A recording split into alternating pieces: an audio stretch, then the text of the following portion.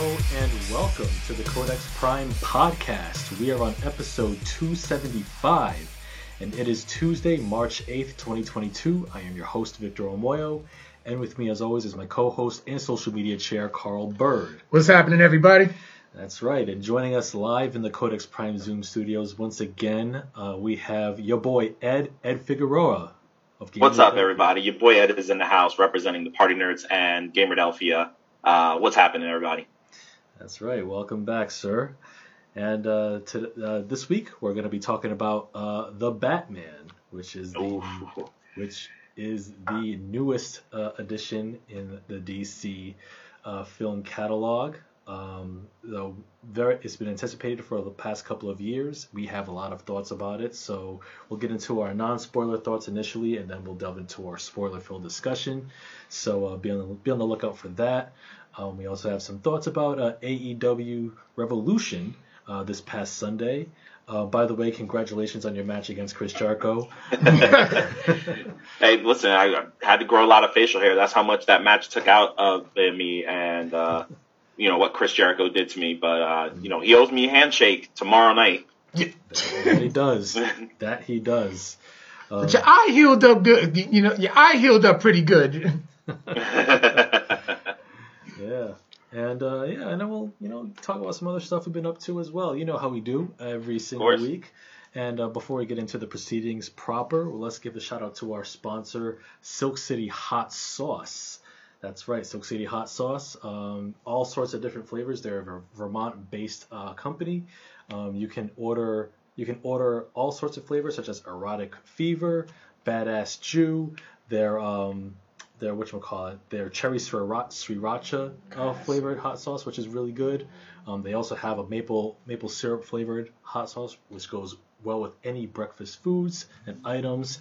And there's also a new flavor that I saw you posted, Carl. Yes, Ram Skull, which is inspired by cosplayer Sean Manchester from Bulletproof Studios LLC. They're gonna be at Retro Expo, so I'm gonna buy some. Okay. Very good, nice. Very good. So yeah, definitely use the promo code CODEX, CODEX, and you can get 15% off of your order. That's silkcityhotsauce.com. Yes. So yeah, gentlemen, we'll begin with you, Ed, since you're the guest of honor. Sure. What's been going on in your world as of late? Let's see. What has been going on the last couple of weeks? I've been mostly, still have focus here on the social media aspect of Gamerdelphia. Some of the newer things that I've been accomplishing with the show itself include streaming chats, which is just me kind of, talking about some of the news that's been happening in the world of gaming, along with playing whatever the newest game is at the time. I did a series in the beginning of February for Horizon Zero Dawn, which I finally beat for in February. That was a amazing experience, to say the least, playing Horizon Zero Dawn and embracing that story that advertised itself as one thing, but then when you actually played the game, it becomes a whole completely different thing that you don't expect to come out of nowhere. And that's what kind of made me embrace the story. Like, I think it's been a while since I've had a really true storytelling experience in my video games, and how I sat on Horizon Zero Dawn for so long, I'm like hitting myself, wondering what took me so long to play it.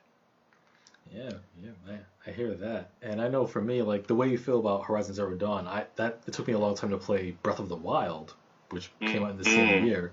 So it's like I had that Zelda-like experience playing Horizon Zero Dawn back in 2017. Now fast forward, 4 years later, because I played it last year, I had the actual Zelda experience. So the reverse is true for you. Yes, very much so. Like, it's definitely the reverse for me because, I never really got into Breath of the Wild too much. I mean, I'm planning on revisiting it just to make sure I'm not, like, maybe I need, like, a fresh set of eyes, especially all these years later with all the improvements. And at the time, I didn't have a Pro controller at the time. So that, when I first started playing, because then I think Mario Odyssey came out later in the year, and then Smash Ultimate the following year. So most of my attention was put towards that. But, fun fact, did you know that this week in gaming, I actually had like a history post that I was looking at. This week in gaming, these games came out, and I think it probably shaped 2017 to be one of the best recent years in gaming. You had Horizon Zero Dawn come out February. Right. You had the Switch and Breath of the Wild come out March 3rd.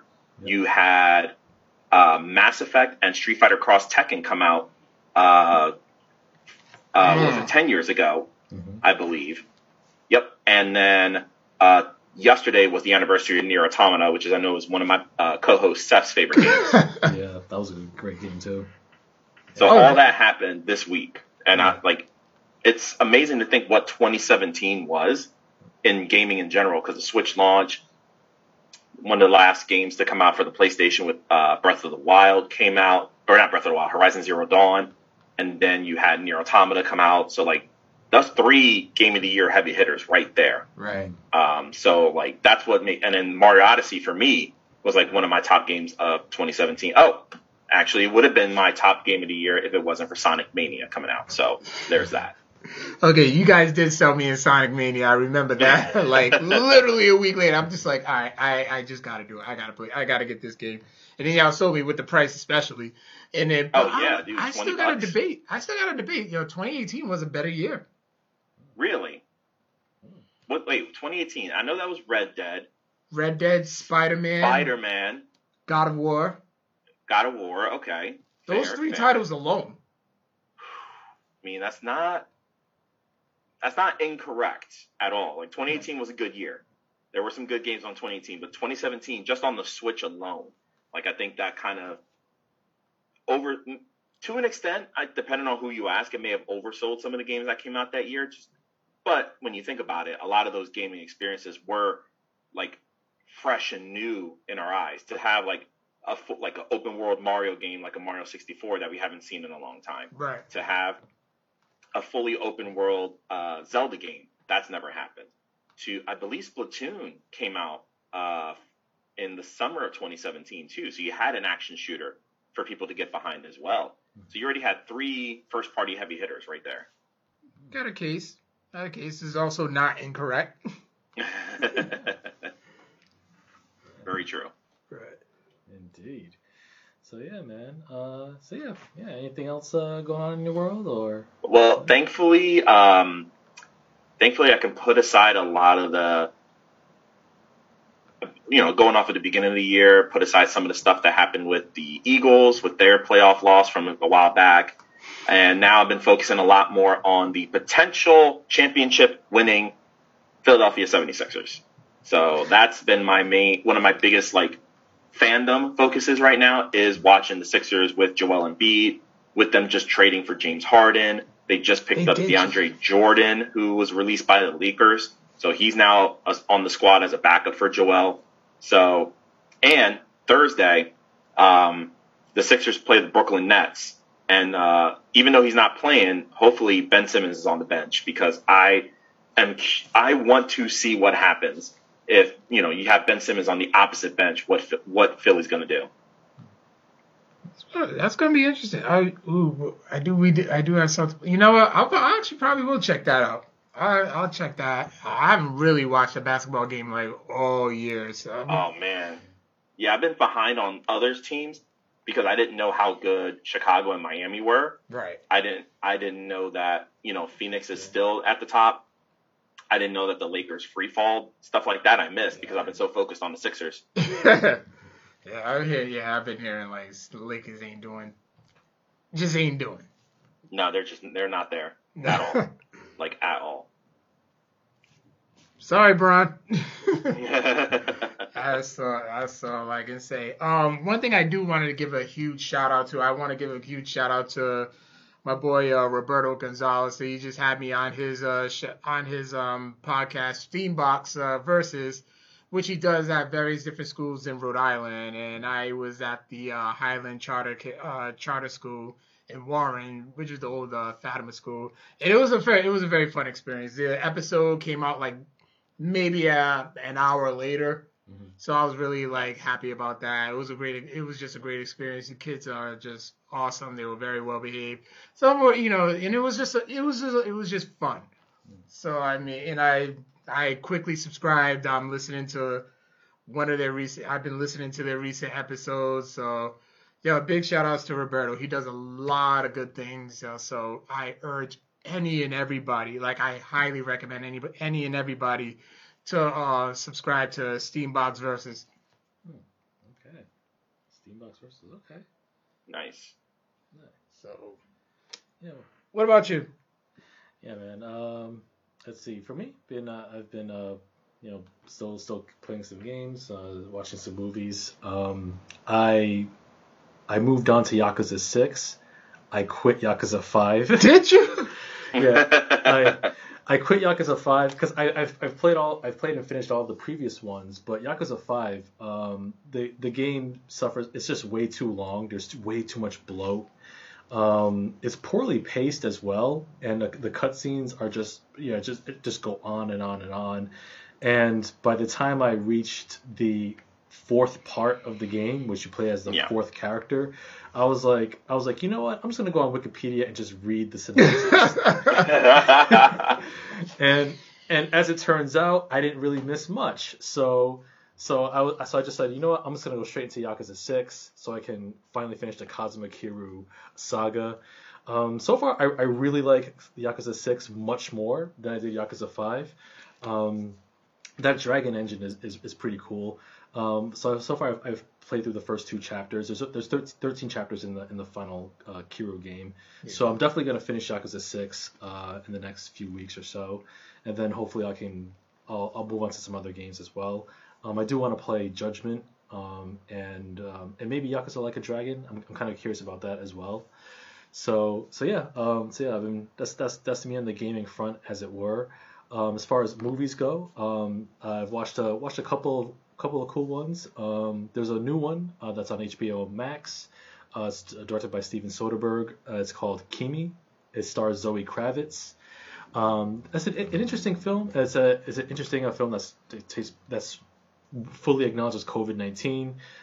Zoe Kravitz, she plays this sort of like this tech worker named Angela, who's basically holed up in her apartment. She's agoraphobic, so she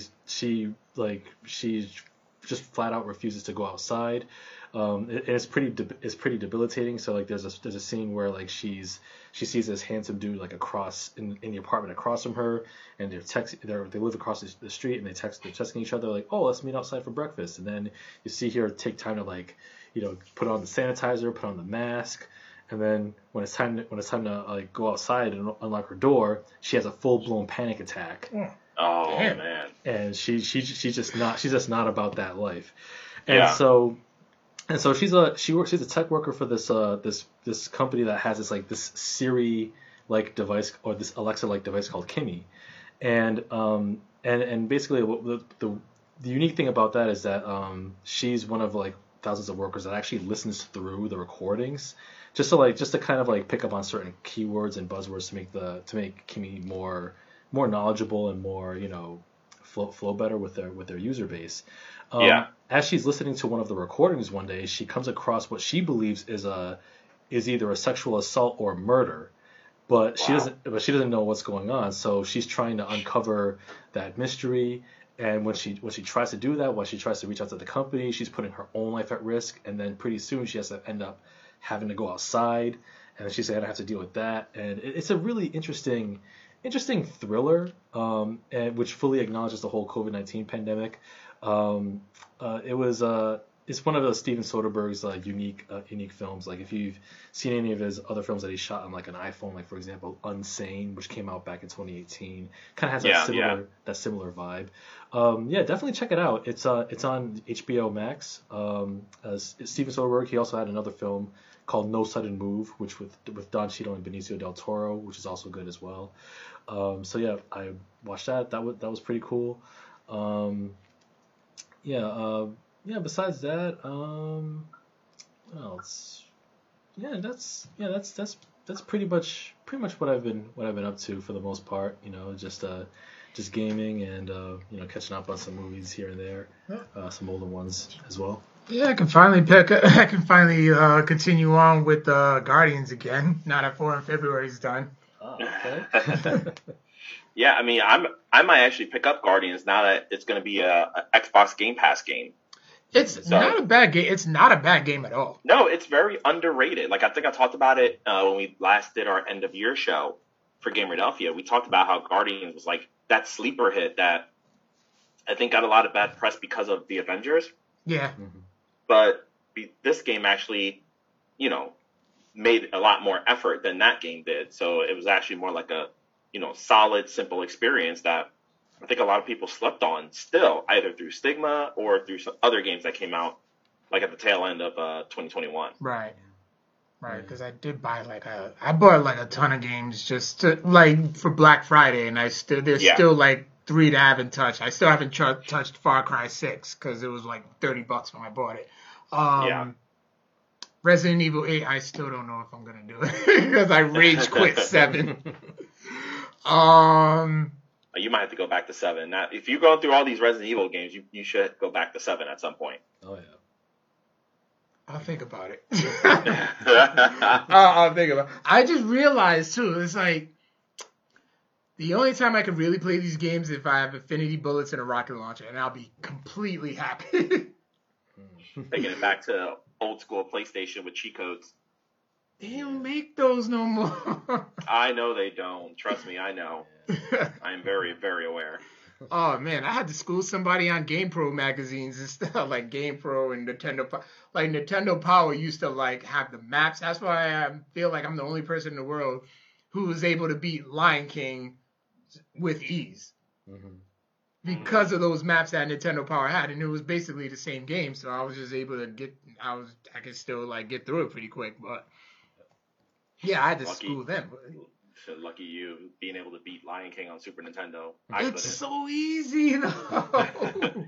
I think what gets people is like that second level with the ostrich section. I think that's what gets the most people. See, and I can figure out the puzzles with the monkey swinging and everything else. I can get through that relatively good because through trial and error, I'm like, okay, I can get through that. But no, that ostrich, it's embedded in my brain that the ostrich section, especially the part where you have to do the double jump. Yeah. Because you don't think about double jumps at all when you think about that specific level. So that's why it gets you every single time. The double jumps are usually, because what's crazy is I haven't beaten the game in probably 20 years until I got it got the remake, the re-release for PlayStation. And what's crazy, 20 years and I still have the muscle memory. Yeah, that's what happens to me a lot too. You jump, duck, jump, then the double jump. It's literally the same. It's the same pattern. It is the same pattern.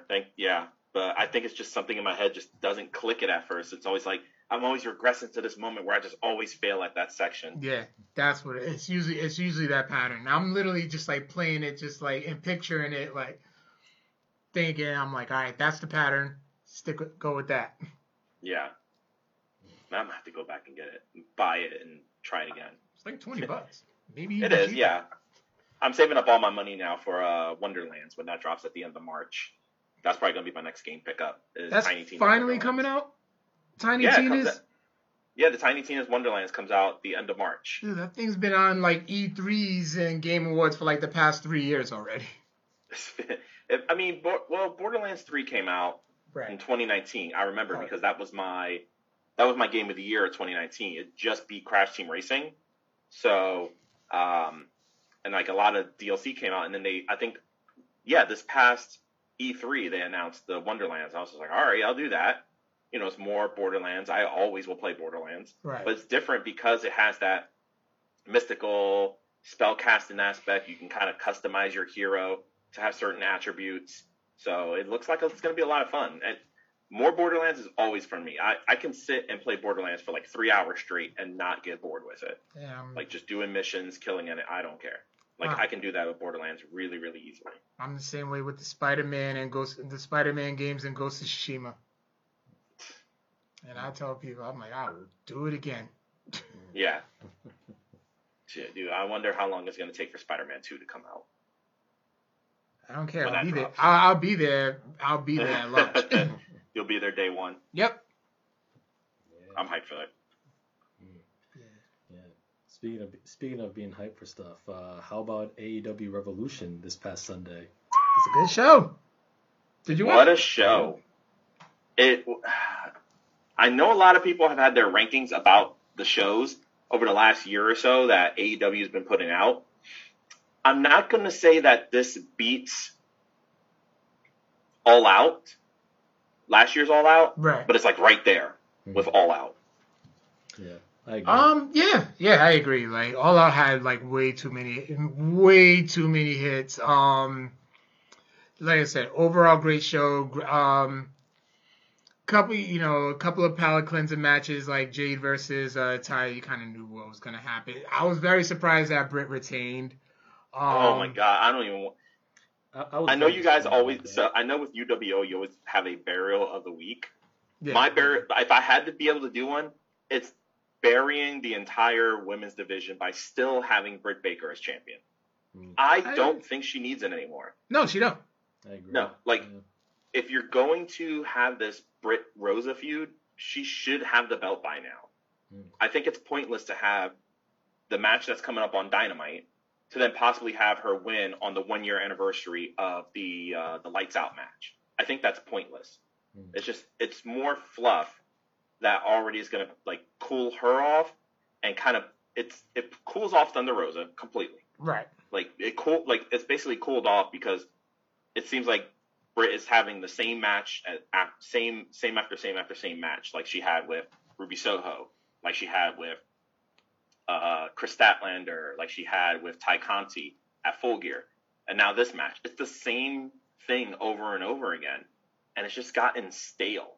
And that's been the big problem. Like early in her reign, when she first won the belt, okay, fine, she can get by on character alone, right? But it's time to finally you have the hottest person in the world in terms of popularity in Thunder Rosa. She should be champion right now. Yeah, and a new belt on top of that. You would think she's coming out with a new belt that there will be okay, we're getting a full blown change. Nope, swerve. Exactly. Yeah. A different type. Oh yeah. I was very disappointed with Britt Baker still winning, because she doesn't really need the belt at this point, because she's held it since May of last year. Has it been exactly? Yeah. Yeah, she won it. She won it at Double or Nothing. Yep. Yeah, she beat Hikaru Shida. Right. Yeah. Yeah, she beat Shida for the belt. Yeah.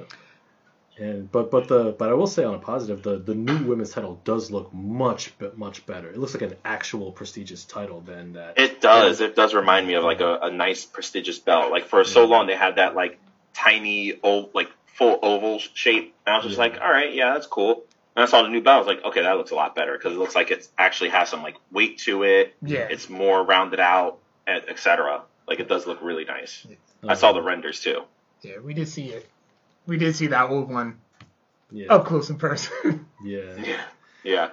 And then and then we had some other good matches like Moxley Danielson. That was great. With William Regal coming out. William, I literally was so surprised to see. I was just okay, they're fighting again, and all of a sudden jump cut to the entrance ramp, and I see Regal coming out. I was like, where's what? Huh? William Regal? What happened? I was like, okay, that caught me off guard. And then he's just already being a bat. From minute one, he's already slapping Moxley, slapping Danielson, putting Moxley's blood on his own forehead. I don't care. Mm-hmm. Okay, that's the William Regal we're gonna get here. I'm already hyped for it. What I love too, he was look, he looked at both of them. I taught you better than that. Mm-hmm. And just right then and there, he's yo, he did. Mm-hmm. He did. That's what that's what got me. I really got synced to the story. So I can see a bit. I can see. Oh, they're gonna go for the tag titles.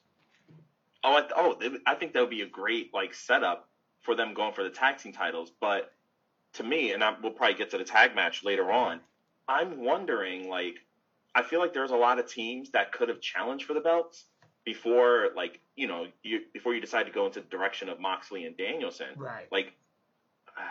The first team that comes to my mind in terms of teams that I feel should have at least gotten a chance at a run with the belts, Santana and Ortiz. Absolutely. I think that's the biggest drop ball in terms of the tag team division is Santana and Ortiz. Yeah, they've been at AEW since day one, and and like I'm actually quite surprised that they haven't been champions by now. You know, there's really no reason for it. I mean, the whole inner circle stuff has run its course, and I do acknowledge, albeit like in storyline and kayfabe, that Jericho has been pretty much been holding them back. And there may be some truth in that too. So with Santana and Ortiz, it's like, where do they go from here? Like, there's only nowhere to go but up. And if you don't put the titles on them this year, then when? By the time you do it, then it's just gonna be like, oh, okay, they've already been cooled off. Right. Yeah. Exactly. Yeah. So you gotta like that's the issue. Like if you cooled them off,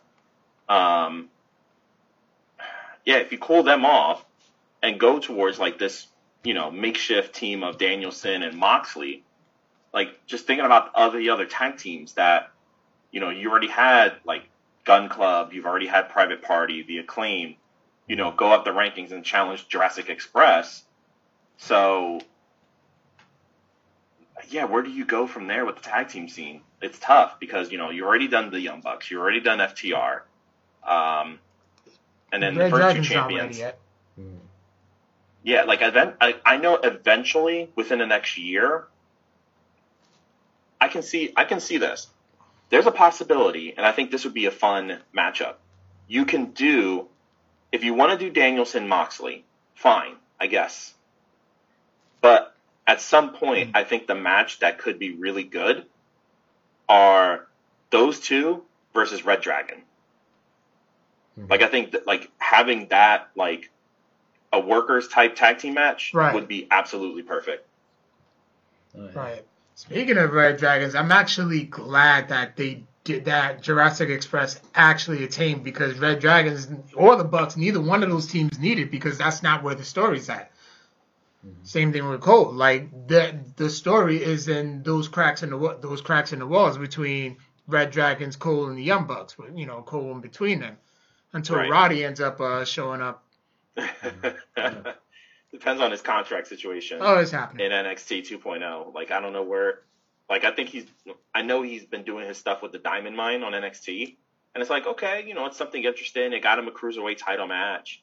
It's gotten them some good feuds with Kushida and Carmelo Hayes. But it seems like, I think NXT he's run his course in NXT. Yeah. So he needs to kind of go somewhere. Go somewhere else. And I don't know what his contract situation is with NXT. So if he has the chance to break away and go to AEW and then just have then you can truly do the Elite, which would probably be like Kenny Omega, the Young Bucks, and if you want to, Hangman. Like, I could see them doing Kenny, Young Bucks, and Hangman versus the Undisputed Era. Yeah. Paragon. That's what's been trademarked. Oh, they trademarked the Paragon? Yeah. It almost feels too much like the Pinnacle, but that's what I feel too. I think they should have stuck with the Prophecy. How they use it in NXT. It's already familiar. It already ties with them because they did fulfill the prophecy when every single member of the Undisputed Era had gold. So it's just kind of, I don't know. I just thought it was a better. That's what I would have chosen. Yeah, I think that would have been good. But again, we don't know the name yet until it actually gets to that storyline. Right. So we probably won't know until, I would probably say they'll wait till Double or Nothing to do that. But who knows? Yeah. And then, of course, what I thought was the match of the night, and my match of the night, the CM Punk MJF dog collar match. The chills that I had when CM Punk came out to his Ring of Honor name, or his Ring of Honor entrance. Yeah. Like the full regalia, the full music with AFI. Mm-hmm. Like, I felt like I was at the rec. I was at a rec center in Edison, New Jersey. I used to go there for when I was in college. I used to go there for Ring of Honor shows. Unfortunately, I was past my time. When I started going to those shows, Punk had already left the company to go, because that's when he was on ECW that summer.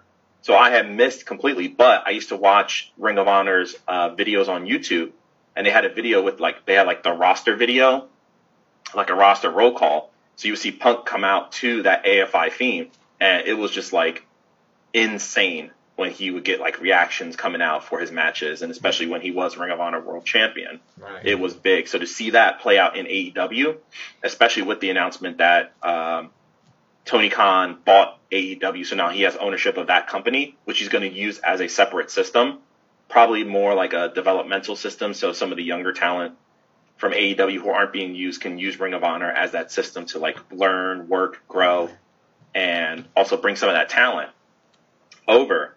So just to have it come full circle, I was like, oh man, I feel like I'm at a Ring of Honor show again. Yeah. Because those were my formulaic years of watching indie wrestling.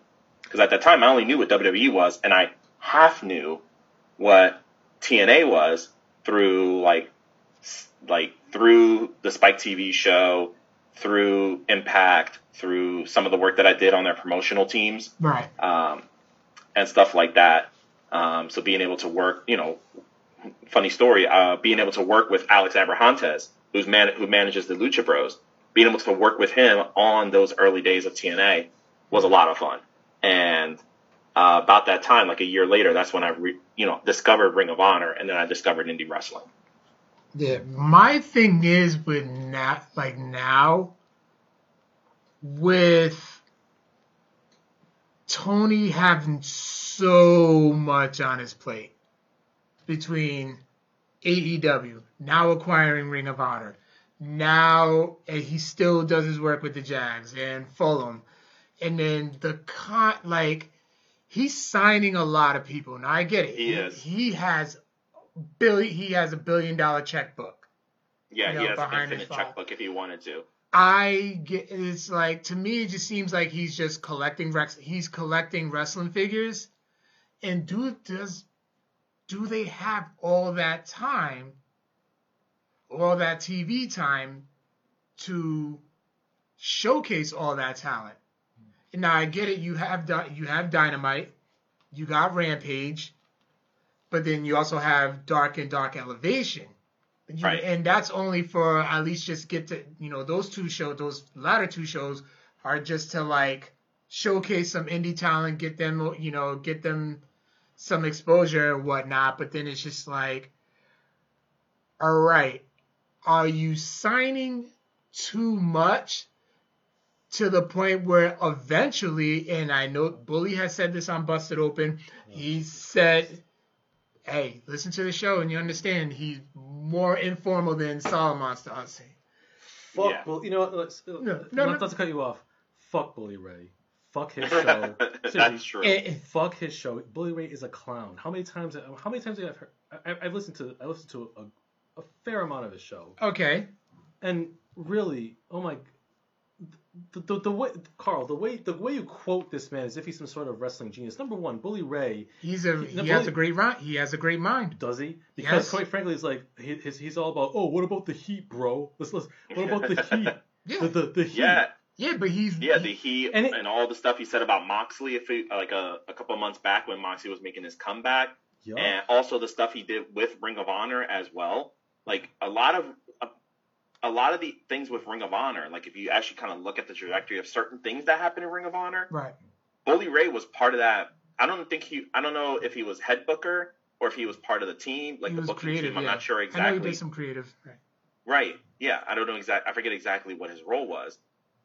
But yeah, there's a lot of decline with certain things that happen with Ring of Honor on his watch. Now, not to say that, a lot of that stuff, it started picking up a little bit more over the last few years before the pandemic shut everything down. So who knows what things could have been like in recent years had, there was no pandemic and they were still able to run their shows and do everything with like Jonathan Gresham, Jay Lethal, and all the other talent that they had. Correct. So who knows? But you're also forgetting one thing too. Even though he was part of the creative, he wasn't like so creative, but you also forget the big thing. Sinclair had a lot to do with it. It was just, Ring of Honor was literally just a tiny spoke under Sinclair's wheel that Sinclair didn't even really like truly invest in. That's true. As well. Yeah. And Bully, really, if you really do listen to it, first of all, he has like 30 years experience, so you can't really like deny what he says. You can't really discredit what he says. The dude does know what he's talking about. Also, too, if you want to compare him to what? Solomos is a little boring. What is he? what is Jason Salamonster? Just us with a bigger platform. Yeah, but Salamonster's been doing his thing for 15 years. Okay, and Bully Ray's been doing his for 30. And all that he does, and the way he does explain things. This is why I love Busted Open so much. It's like you're in a classroom and you're in school, but you're getting like 3 different perspectives. At least that's how I interpret it. Bully gets you into like gets your creative juices going, and also like the hardships of the business.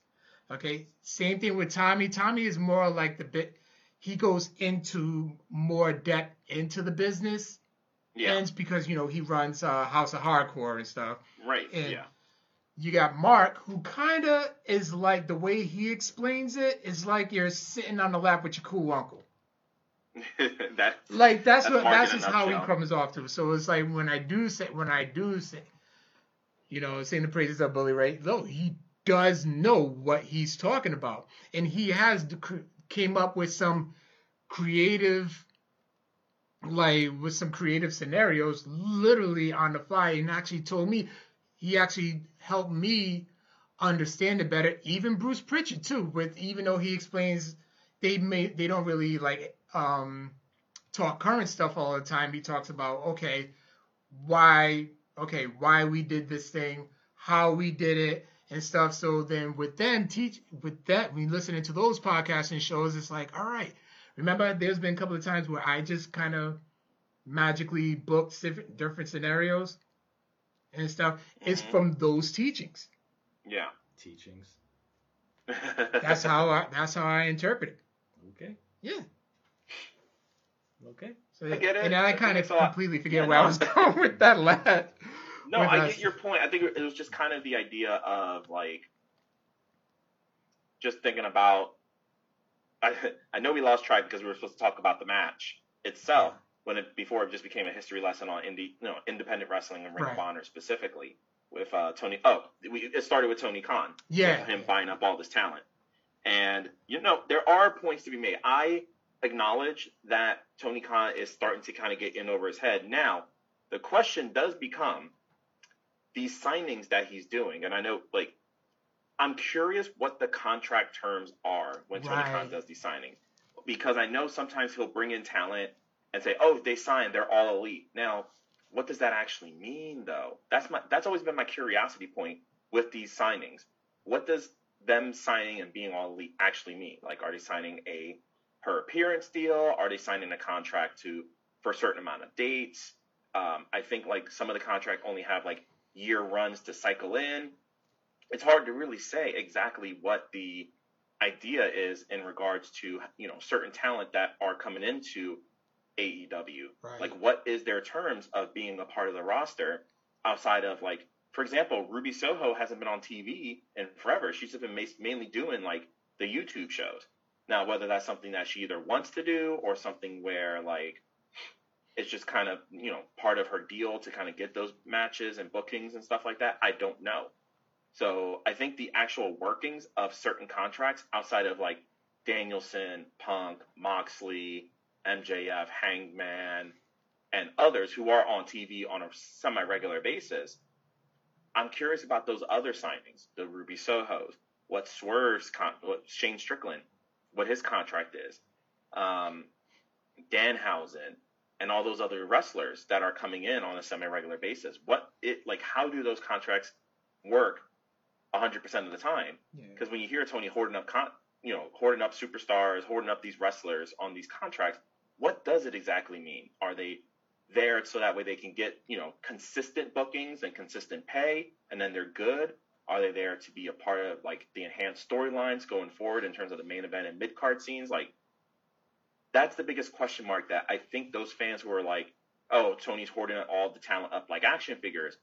I think the biggest concern is, okay, you make a good point, but the question that hasn't been answered is what does being signed and being on elite 100% mean? Right. And I think that's the question that Tony hasn't really answered yet. And it could be possible that Ring of Honor, having Ring of Honor active again could fix a lot of those things. or could give a newer platform, like, hey, you can have this new TV show. You know, Ring of Honor is its own thing, its own production, its own cast and crew, and their own wrestlers. So it's possible that you can get something good out of it with the talent, all the talent that you have, as long as you're kind of setting it up the right way. But that is the biggest question mark I have is, you know, when you got Ring of Honor, what happens next? Right, because unlike WWE, you know, since WWE's publicly traded, they have to put all that information out that, like, yo, this person is signed for this, you know, for this how many years, for this much, where, you know, they're still privately owned. They don't have to tell us all that. Right. So, I mean, yeah, so that is, you know, I do, you know, that's a good point that you did pull up. Like I said, I just do get worried that he'll get over his head, and then not to mention he'll be signing all these people. Then when it's time to start renewing contracts, it's like, all right, these people are becoming stars, so then they're gonna request more money, which, you know, $1 billion daddy, he can just easily pay all that. Right.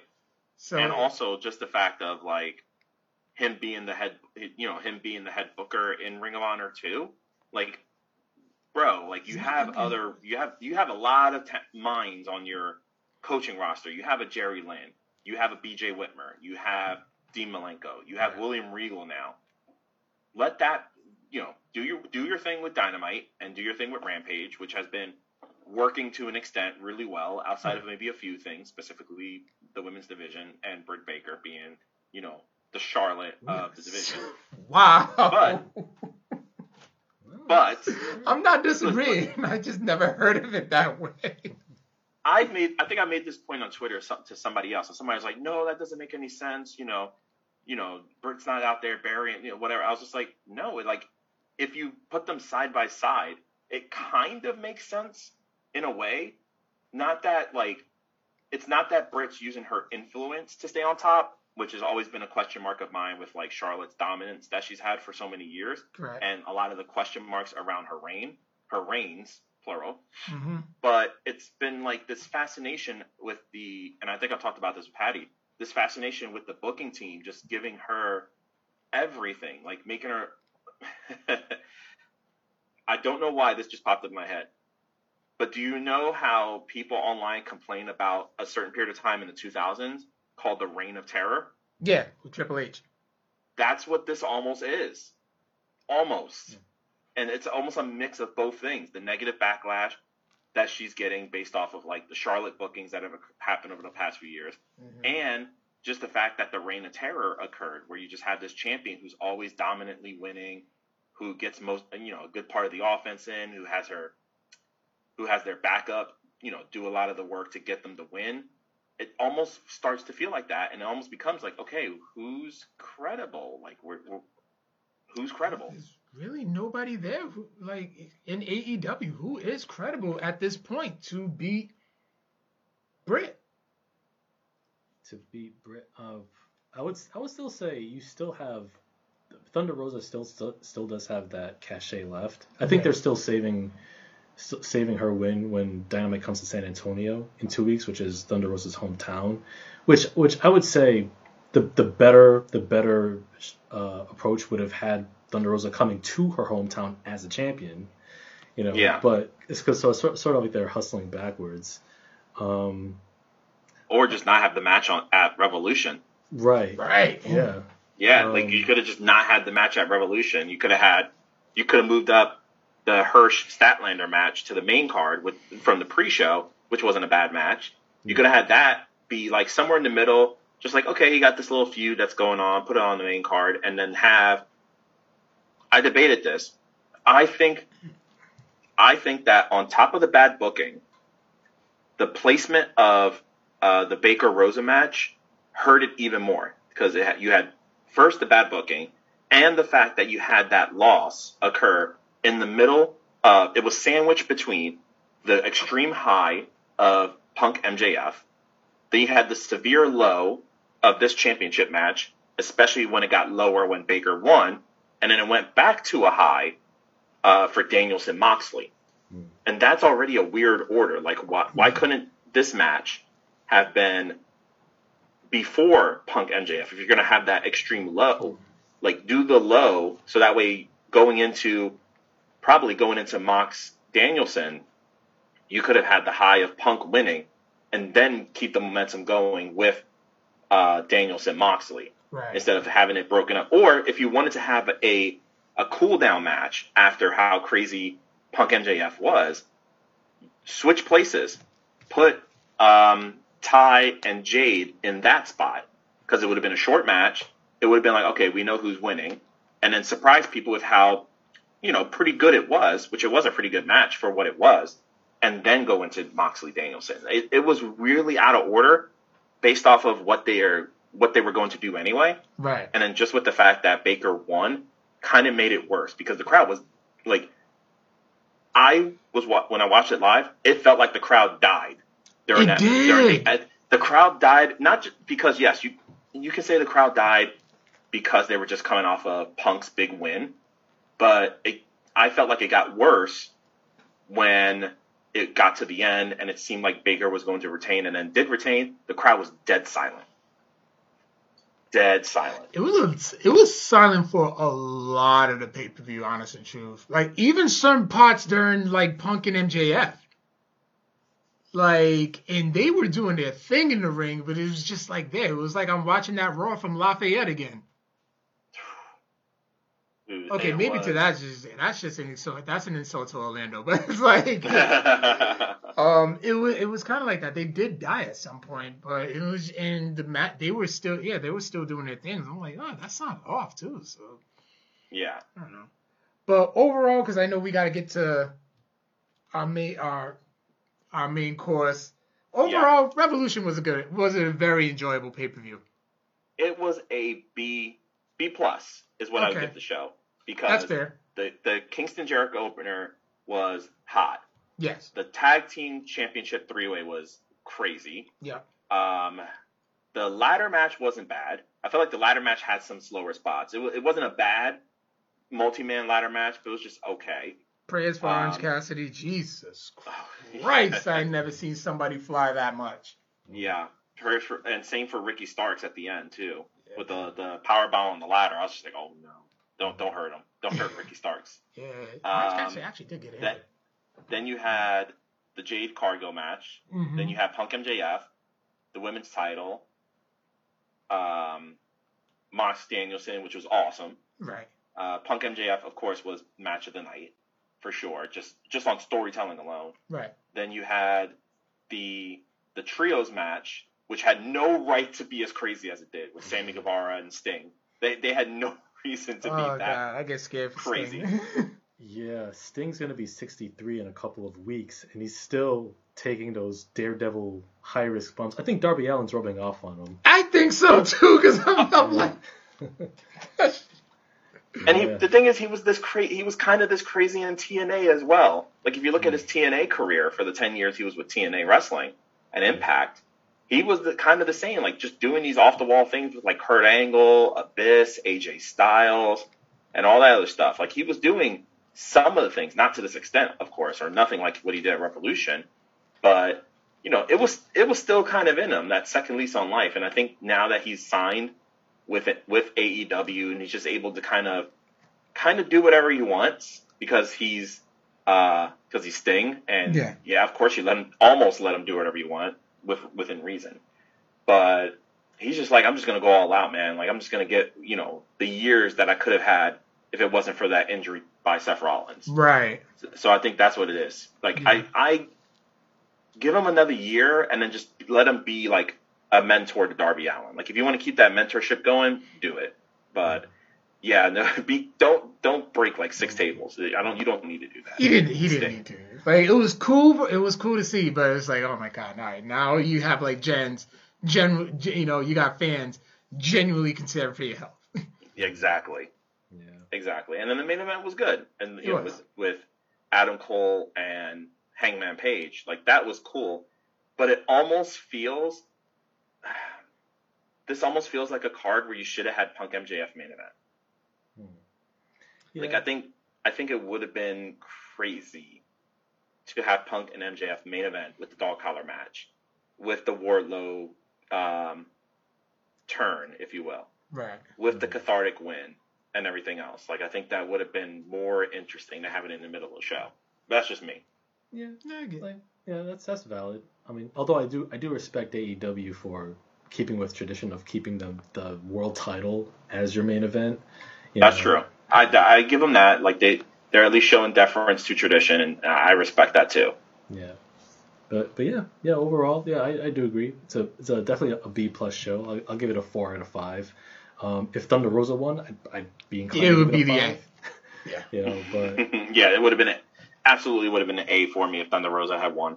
Yeah. 100%. Yeah. But, yeah. Yeah. Ready to get into the main event? Yep. Yeah. Let's do it. All right. So yes. Yep. We are 50 minutes into the podcast, and we are ready to talk about The Batman, which is the film directed by Matt Reeves, and also co-written by him and co-written by Peter Craig. By Peter Craig. The film stars Robert Pattinson in the title role as Batman / Bruce Wayne, Zoe Kravitz, Colin Farrell, Jeffrey Wright, Paul Dano, and John Turturro, Peter Sarsgaard, Andy Serkis as well. The Batman, it's a whole new continuity, so it's not part of the DC Extended Universe. This one takes place during Bruce Wayne's second year as Batman, and he's contending with a string of murders, which are being committed by the Riddler, and he's trying to figure out why these murders are being committed. And yeah, it's a film that's been long anticipated.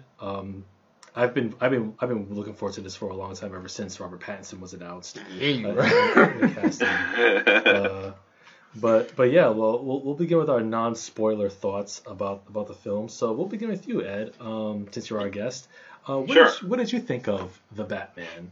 So, not going into anything 100% spoiler territory, I think that it's interesting that you took and I think this is one of the prevailing comments online as well, the fact that you took a superhero movie and you turned it into a film noir crime drama more than anything else. Akin to, like, I know the two biggest comparisons that a lot of people have made were like Seven and Silence of the Lambs, were some of the two biggest comparisons that a lot of people have used in terms of what the direction of the movie was that they're using for the Batman. So I thought that was very, very interesting. And just the fact that the movie was very raw and dark throughout, even in daylight, it was still dark. Right. And I think that was a very interesting cinematic choice for what they were, the story that they were trying to tell with the movie. And I also feel, not going into some of the initial investigations that they did, was that even though it was a 3-hour movie, let's get that out of the way. It was a 3-hour movie. Like, I was just like, oh my God, how are they doing this in 3 hours? I was about 45 minutes in before it got to some of the action-y scenes, quote unquote, which we'll talk about. And it felt like a lot of that pacing, that slow grind to going through, to learn about what the Riddler's tactics were, the different tricks he was pulling off, and just the base level character establishment of Gordon and Batman / Bruce Wayne and Alfred and the Riddler and Selina Kyle as well.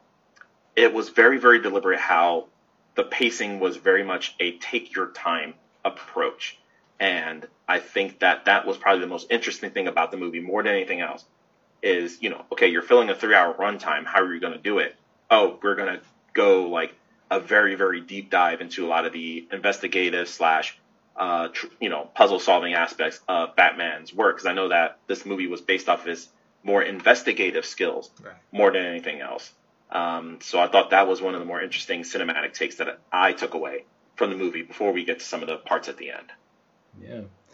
Yeah. Like I really appreciated the film's direction, where more than any other Batman film, it focused on the detective skills of Batman, of Bruce Wayne, because he's known as the world's greatest detective, and we do see a bit of that, or much of that actually, in the film. I really liked his partnership with Jim Gordon, throughout as they were trying to solve this mystery. I like that. It has like a film noir, neo noir element to it, where down to the narration that we hear from Bruce Wayne. I absolutely love the cinematography in this film. It's gorgeously shot by Greg Fraser, who also shot last year's Dune. I really liked how Gotham looked. It was like a city of decay. Like a lot of shadows, lots of like brownish reds, like sepia color, like similar to the movie poster, I think. Yep. And it also kind of reminded me of Batman Begins, how like certain parts of Gotham, like the Narrows, were shot. Like there was like it's like everywhere you go is just seedy, and it felt like a 70s crime drama shot on location in New York at times, in New York City, where the city looked that grimy. Kind of like the Joker. Yep, kind of like the Joker. Kind of similar to that. I really liked the casting of Robert Pattinson as Bruce Wayne, because Robert Pattinson is such a terrific actor, and yeah, I think everyone needs to give him his flowers, like because of the great choices he's made over the last decade. I like that his Batman, his Bruce Wayne in particular, is the most psychologically damaged portrayal of Bruce Wayne. Yeah. Because we've always said that, like, you know, Bruce, like, to dress up as a bat, you must have issues, and you know, you kind of see elements of that with Christian Bale. You do see a bit of that with Ben Affleck, but this one, it actually delves further into Bruce Wayne's psyche, where he's fully driven by trauma, you know, because he's just starting his crime fighting crusade, and even when he calls himself like, I am vengeance, like he's just driven by violence. And even in the first fight scene, for example, where he's like mercilessly beating that first dude who stood up to him, it's like, okay, Bruce, yeah, I think he's out cold. I think he's in a coma. You want what he's having? I am on TikTok way too much. And even too, like, I like the makeshift quality of his armor, where we had the leather collar, and like kind of like the makeshift armor and like the regular combat boots. Right. I thought that was a pretty nice touch. I really liked the casting of Selena Kyle, Zoe Kravitz. You really did feel for her, and you know, like in her situation. Let's see, Jeffrey Wright, a great commissioner, Jim Gordon. Yeah, he was great. Jeffrey Wright. And Paul Dano. Paul Dano was straight up terrifying. And Paul Dano's a great actor too, but I've never seen him like this Keaton, this intense, like this frightening in any role. You gotta give me some movies, actually. You gotta recommend me some more Paul Dano movies. Oh, There Will Be Blood. There Will Be Blood is fantastic. Like that, like his role, and shout outs to the makeup department of the film, because Colin Farrell was unrecognizable. No, I could not believe that that was Colin Farrell at all. And the fact that I saw online, he actually tested his prosthetics out in public, like he went to like coffee shops and stuff like that with the prosthetics, and everyone was just like, who the hell is this guy? No, not even realizing that, you know, they were standing next to Colin Farrell. Yeah. I was like, that's impressive. Absolutely. Like, yeah, DC should win their second award for best makeup and hairstyling. Oh, Jesus. Well, it can't get nominated until next year, right? I think Oscar season is next year. Yep. Yeah, next year. Okay. Yeah. So yeah, like he was great in it too, and yeah, man, like and for a film that was 3 hours, it made the most of its length, and yeah, and I also love the music score by Michael Giacchino. I think that's how you pronounce his name. Michael Giacchino. I really liked Batman's theme, where it's just those 4 dire notes, like doom, doom, doom, doom. It's like it's like vengeance is here, like death is here. I really enjoyed that. And yeah, like as a mystery, as a noir thriller, as a crime drama, like it hits all the right notes. And I think that this film is on par with Christopher Nolan's trilogy, and I think with time it may even be better. So, yeah. I enjoyed the film, and I know I am the Marvel guy. I rep the Red brand. I've said it many times before, but I really did appreciate this movie. I honestly, it made my top 3 Batman movies. Batman '89, but that's more as number 1, but that's more for like sentimental reasons. The Dark Knight, because of its, not only was a great story to tell, but it also its cultural impact. And then this one, because of mainly story alone and presentation, we still have yet to see the cultural impact that is making. Like right now, it's just kind of hot. Let's just see how it dies down, and if people years from now are saying, "Oh, Robert Pattinson is my Batman," which I think like the only way that Robert Pattinson's Batman would have worked if it was like year 1, year 2, which I do have right here. Batman's year 1. Here we go. Nice. The year 1 story, and also the Long Halloween, which was a lot of the source material. 2 out of the 3 source materials, that and Ego, that I didn't get a chance to pick up yet. But also I did like everything that you guys said. Like you actually, for once, instead of just beat him up, beat the bad guy, save the girl, traditional, Batman. So we actually got to see like the detective side and stuff. He had his fair share of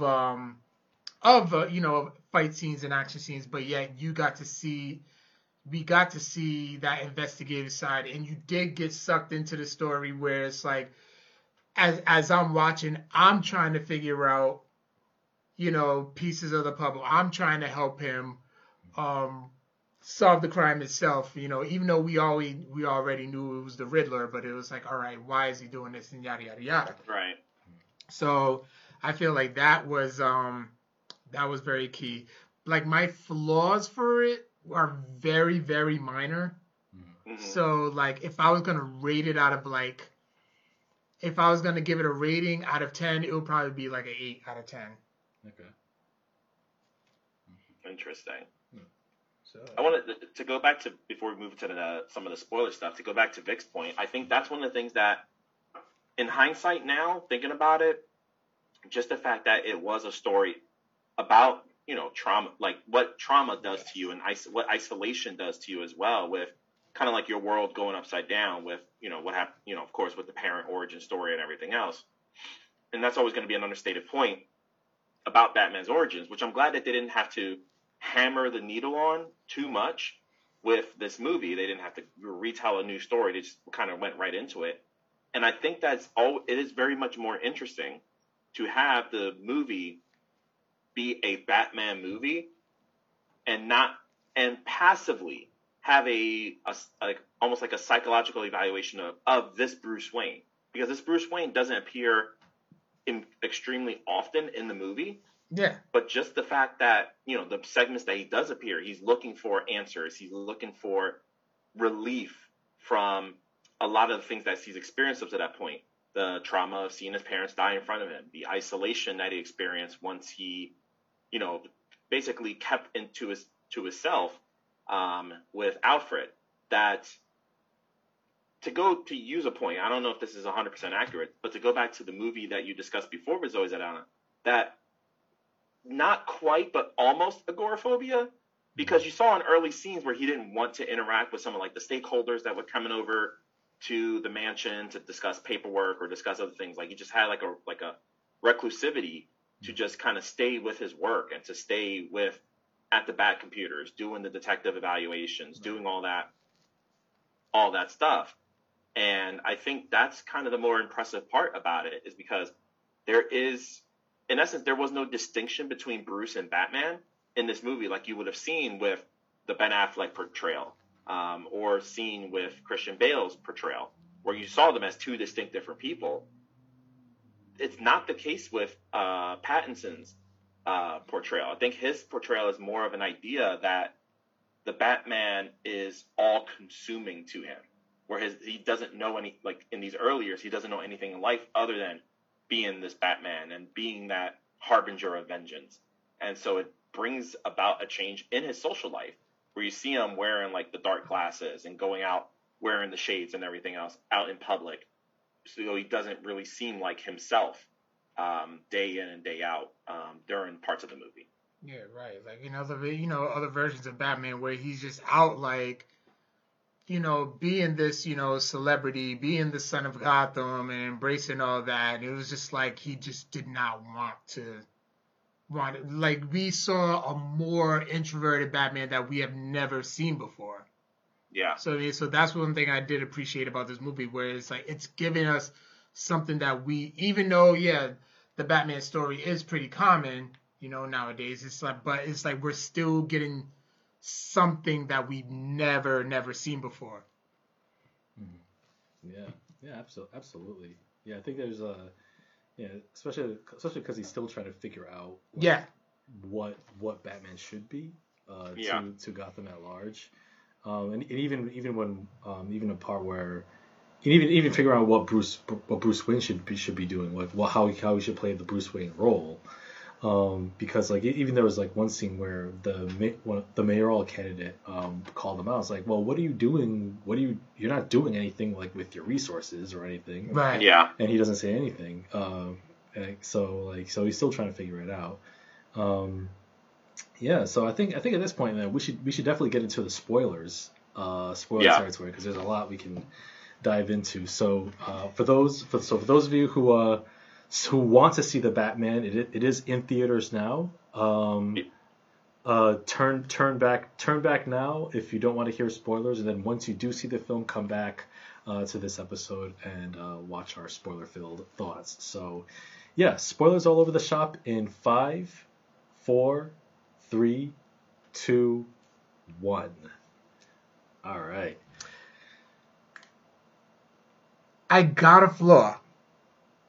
It's very minor, so I just kind of want to get out the way. Okay. All right. I didn't like Penguin Italian. Penguin Italian? Like because Oswald Cobblepot, he was just never Italian. Right. No, I think he was from like a middle Mediterranean country, if I remember Oswald's backstory. I don't remember what it was because the first Oswald that I think of is the one from Gotham, the TV show. Right. But I don't remember what his heritage was. I don't think it was ever really explained. Like, his last name is Cobblepot, and I'm like, that's definitely not Italian. So, I mean, it was just kind of, it just made me, it kind of lost me sometimes, but then I just really think, then I kind of get drawn back into, damn, that's really Colin Farrell in there. Like, last time I see him was, Phone Booth and Ben Affleck's Daredevil. So... It's almost 20 years ago. I know, right? So it's like, and then you pop into my head all the time. I'm like, yo, who plays the worst Italian, him or Jared Leto? Jared Leto by leaps and bounds. You can't compare the two. There was another one I wanted to ask you about. Oh, him or Jared Leto or Viggo Mortensen? Still Jared Leto. Like when it comes to like a bad Italian caricature. Like Jared Leto from House of Gucci cannot be topped. like that's where for Jared Leto he believes that the accent and the makeup does the acting, is the character, whereas with Colin Farrell in the Batman, it's like all of that just accentuates the personality. Yeah, and then also maybe it's because I'm still too, you know how we always say Keaton's our Batman, Bale's our Batman. Danny DeVito's still my Joker. Not my Joker, my Penguin, excuse me. Penguin. So, like, he was like, that's another debate that happens too. Who's your Joker? But, like, it's because, like, that was, like, my first taste of actually seeing, like, a dark Penguin. Other than that, all I saw was the animated series and the 60s version. Yeah. And, of course, that was campy. The other one was a cartoon, but this was something was just dark that just drew. That's driven me. Now, maybe if there is a planned sequel, then, like, we'll probably get that because we saw, like, towards the end of this movie when Carmine Falcone gets killed and stuff, he's like, all right, I'm about to stop running shit now, Right, exactly. Because when you take out Falcone, he be, like, that empty power is there available. Yeah. And I know that's one of the bigger focuses with like the Batman movies is who's going to like take over the power struggle in regards to the Gotham when you have people that aren't a bit there anymore. that's going to be one of the biggest things, I think. Like, how are they going to deal with the power vacuum with Falcone now being gone? Like, who becomes the biggest person to step up? Does it become the Penguin? Does it become somebody else? That I'm curious to see how they, plan that out for a potential sequel. Yeah. And can we give John Turturro his flowers? Because that man's got range. He certainly does. Yeah, he's been around for a long time. Like over 30 years. Yeah, it's funny. On my overnight, I was watching Mr. Deeds, and I'm like, he's sneaky. But he embraced the Carmine Falcone role too. It was like that, mob boss, that really just like that cool, calm, and collective mob boss who still wouldn't take no shit. Yeah. Yeah, very much. Yeah. Absolutely, and I will say too with just going back for a moment with the Penguin in this film, I like the fact that like this was kind of like his origin story too, where he starts off as like a mid-level mob, not quite a boss, but like kind of like an underboss in a way. He's just running exactly. Like he was very much an underboss. Yeah, and then you're like, and then. Because I know this is like the first part of a trilogy, so it's gonna be interesting seeing like his rise to power and where he's gonna end up in the third film, perhaps. So I think that's gonna be pretty interesting. Also with looking at Bruce Wayne's character, I liked how in this film like it added a layer of a moral ambiguity to Batman's origin story, specifically with his parents. Because like one of the big mysteries that's uncovered is that his father Thomas Wayne actually made a deal with Carmine Falcone, because there was a journalist who was on the story like exposing his wife Martha Wayne for like being institutionalized in different mental health facilities and all this. Right. And so he wanted to squash the story. So in a moment of weakness he went to Carmine and tried to get the journalist killed for better or worse.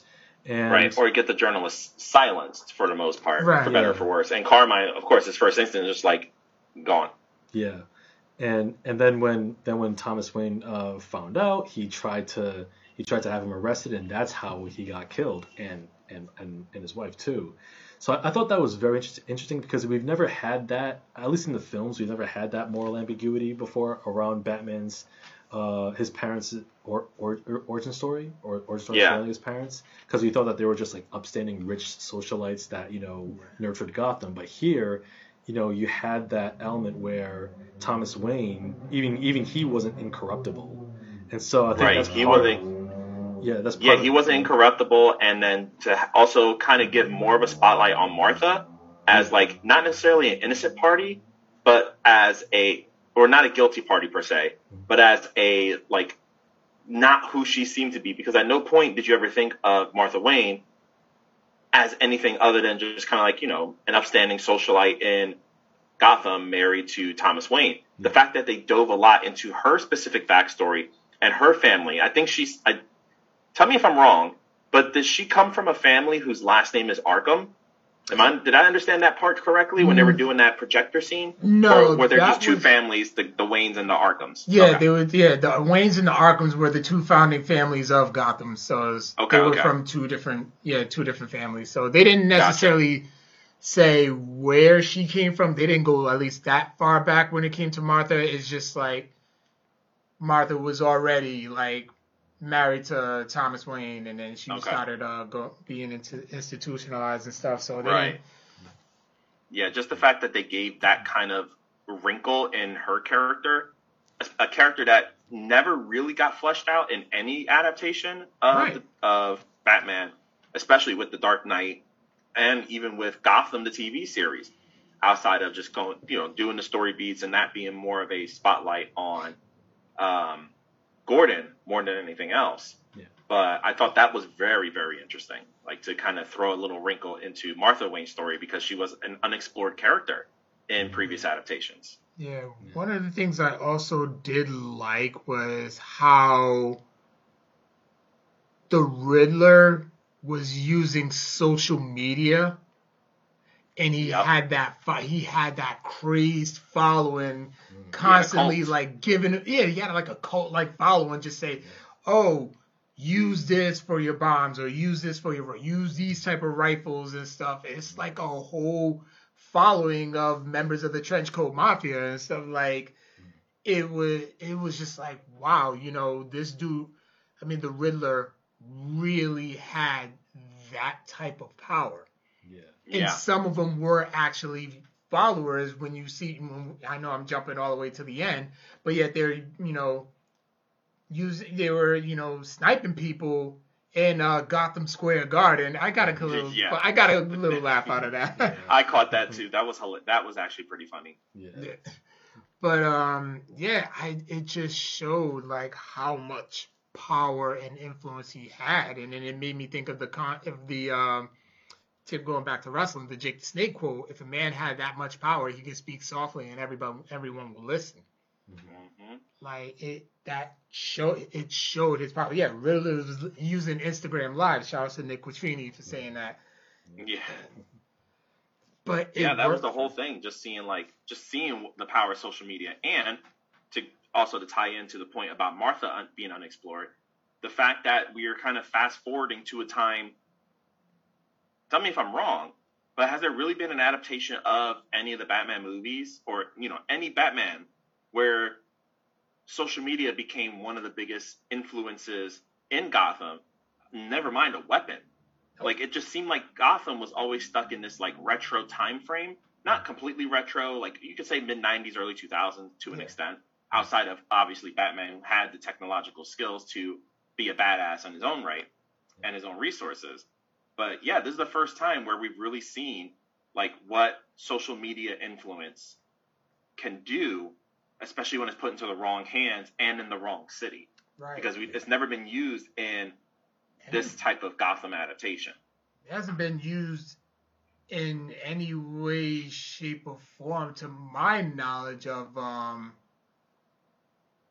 like, as far as like superhero movies. I know Screwball in the Spider-Man game, her character was completely reinvented and relied so much on social media, kind of like the Riddler, except that he was just more diabolical with it. He was just a more diabolical character with some mental issues and a disturbed motivation, if you would say. Mm-hmm. Definitely a disturbed motive of superiority, a disturbed motive of just kind of like seeing his entire world as just small pawns that he can control very easily. That was the Riddler's motivation, was just how much influence can I do without being like that, a street thug, or being the Bat, or being a mob boss or anything like that. Just a regular dude who had the smarts and who loved to do puzzles, and just kind of warped himself in this, this inferiority complex, partially due to his time. Going to tie it back, the trauma that he experienced when he was in that Gotham orphanage that Thomas Wayne opened, and that being a big focal point in terms of his revenge plot and all the people that he wanted to kill, because of the, what he saw was the higher ups in Gotham, the government in Gotham and the mob bosses and everything else. He just felt that, what have they ever done for me? So I'm going to do something to them. Yeah, absolutely. And even the part where you see the full extent of Riddler's terror was where Peter Sarsgaard, that assistant DA who had that collar bomb around his neck. The collar bomb. Yeah. Where he had to solve 3 riddles, and Batman was there helping him, and it was funny because that scene was so tense, because like I was trying to figure out the answers myself. Me too. And I would be like, yeah. If it was me, like trying to figure out the first one, I'm like, sorry, man, you're on your own, man. I can't figure this out. But Riddler was so terrifying that when they got to the 3rd riddle, the Peter Sarsgaard's character said that he would have rather died than solve the riddle and give up who was pulling the strings. And then give up who was and then you saw him just like blow up. And you saw the bomb go off. That was that was one of the more tenser scenes in the movie because, with the other deaths that occurred at the Riddler's hands, they were very passive, to say the least. Right. For the most part, where they were either off screen or you kind of saw it still. But just the fact that, like, especially with that scene, he was looking for his own vengeance, and Gotham just was so corrupt that the DA would rather have died than to bring to light the corruption. Just kind of spoke volumes as to Gotham City as a whole. Yeah, because he was such a huge part of it. Remember, like, if he was inside, basically, like, anybody who was anybody was inside that sub club. Yeah, that inner circle. Yeah, it was like I'm not even gonna say dirty. It was like the filthy inner circle. Whereas, like, it was like Fight Club. Yeah. Nobody talked about first rule of Fight Club. You don't talk about Fight Club, because even then, when Selina Kyle was in there trying to get answers, and then she was trying to get answers from that woman who I forgot who it was. It was like her friend, her roommate. Well, she was trying to get answers about her roommate, but then there was a lady that was in the club. She went to go grab drinks, and she's trying to get answers. She's like, "No, I'm not saying nothing." Yep. Yeah. I remember that scene. That just showed, like, how powerful that mob scene, how powerful that mob scene was, and how powerful that whole entire case was, the Maroney case. Yeah, like how deep the rabbit hole went. That to save Gotham's neck, they would rather not, and just save themselves in a way, and just keep everything on the low. Yep. Yeah. It was that crazy. Oh yeah, and even in, like, the first major scene where you saw the first victim, like the mayoral candidate, and then you see, like, the Riddler in the shadows, and oh, that was so terrifying. Yeah, that was terrifying. Yeah, and then, like, when he breaks out the duct tape, I was like, whoa, this is on a whole nother. You didn't even see his shadow. You just saw his eyes. Yeah, and you know that's all it was. It's just his eyes. I'm like, whoa. And not even his eyes, the goggles. Yeah, the goggles with the reflection. Yeah, and part of me was thinking, is this Court of Owls? Like, that's what it made me think of. Possibly. I was thinking that part was possibly to, because I didn't get a chance to read the Eagle. I was trying to pick it up, but the line was so long, and my movie was starting in like 5 minutes. So I was like, all right, I may have to just skip this one. But it was possibly would have been a part of, like, the Eagle storyline, because it did. Just from the cover, I'm like, okay, this looks like a very dark story. Where the year one was a bit. It was dark, but yeah, maybe because of the art style was a bit cheesy. But then if you do look at the art style, you can see, like, that type of grainy style that they had in the movie. Yeah. And then this is Selina Kyle right here. So, Zoe Kravitz was completely, perfect for that, role. And the whole twist at the end too, where she turns out to be Carmine Falcone's daughter. Yeah. Yeah, exactly. Yeah, that was wild. I was like, that was very well done. I did not expect that at all. Yeah. Yeah, and Falcone knew the entire time. Like, he was like, I didn't want to do this. But he's just so set in his ways, like, this is my daughter, but I still got to protect myself. Yeah. Yeah. Yeah, for if anything, she was just at best a convenient pawn for him. But then when she outlived her usefulness to him, he had no problems, like, shooting his own daughter. Right. Yeah. Exactly. Yeah. So one of the things that I saw, because I was looking at some of the comments, two scenes really got to me, and I thought they were kind of hilarious. One was hilarious and one was awesome. The hilarious part, which was mentioned by Nick in the comments section, the wingsuit moment where he just crashed and burned trying to, like, descent with the parachute. Yeah. I was just like, oh, dude, like, I thought he was going to, like, get himself severely injured or die in that scene. I was just like, oh, no. Because I think, he was breaking out of the police station. He does the wingsuit. I was like, okay, this is badass. I was like, so how's he going to land safely? And he launches the parachute and immediately gets caught in the bridge and it just, like, gets, like, destroyed. I was like, oh, God. And then the scene that really was awesome to me was the highway chase. Yes. The highway chase scene was like quintessential Batman, I think. Like, if there's one moment where you're like, okay, where's the, what we normally see in the Batman? The highway chase scene, and then B, the scene where he takes the elevator and he has that hallway go into Falcone's office, and it's completely dark. And the only way you can see anything that's happening in the scene, instead of kicking everybody's ass, was the gunfire. Yeah. And the gunfire was the only light in the hallway. Those three scenes, one, the funny part in a way, just because it's just like, you got completely messed up trying to do the wingsuit. But then the badass scene with the highway chase, and then the badass scene with the gunfire illuminating the actual brawling. Yeah, the wingsuit, actually him botching that, I actually did like it because it reminds you that, remember, this is still year one Batman. Oh, year two. Year two, technically. Year two Batman. Yeah, so he's still learning. Another funny scene, too, was just how Batman and Jim Gordon just left freaking Penguin right there. He's like, y'all know I'm still here, right? I'm still tied up. Like, what's this? And they just left him. Yeah, and he's walking like a penguin. Yeah, he was, too. Yeah. Oh, that was great. That was actually really hilarious. Oh, yeah. Yeah, Nick Thomas says, the underrated part to me and the way he narrated it at the beginning reminded me how year one was if you would watch the animated. Okay. I think they would have.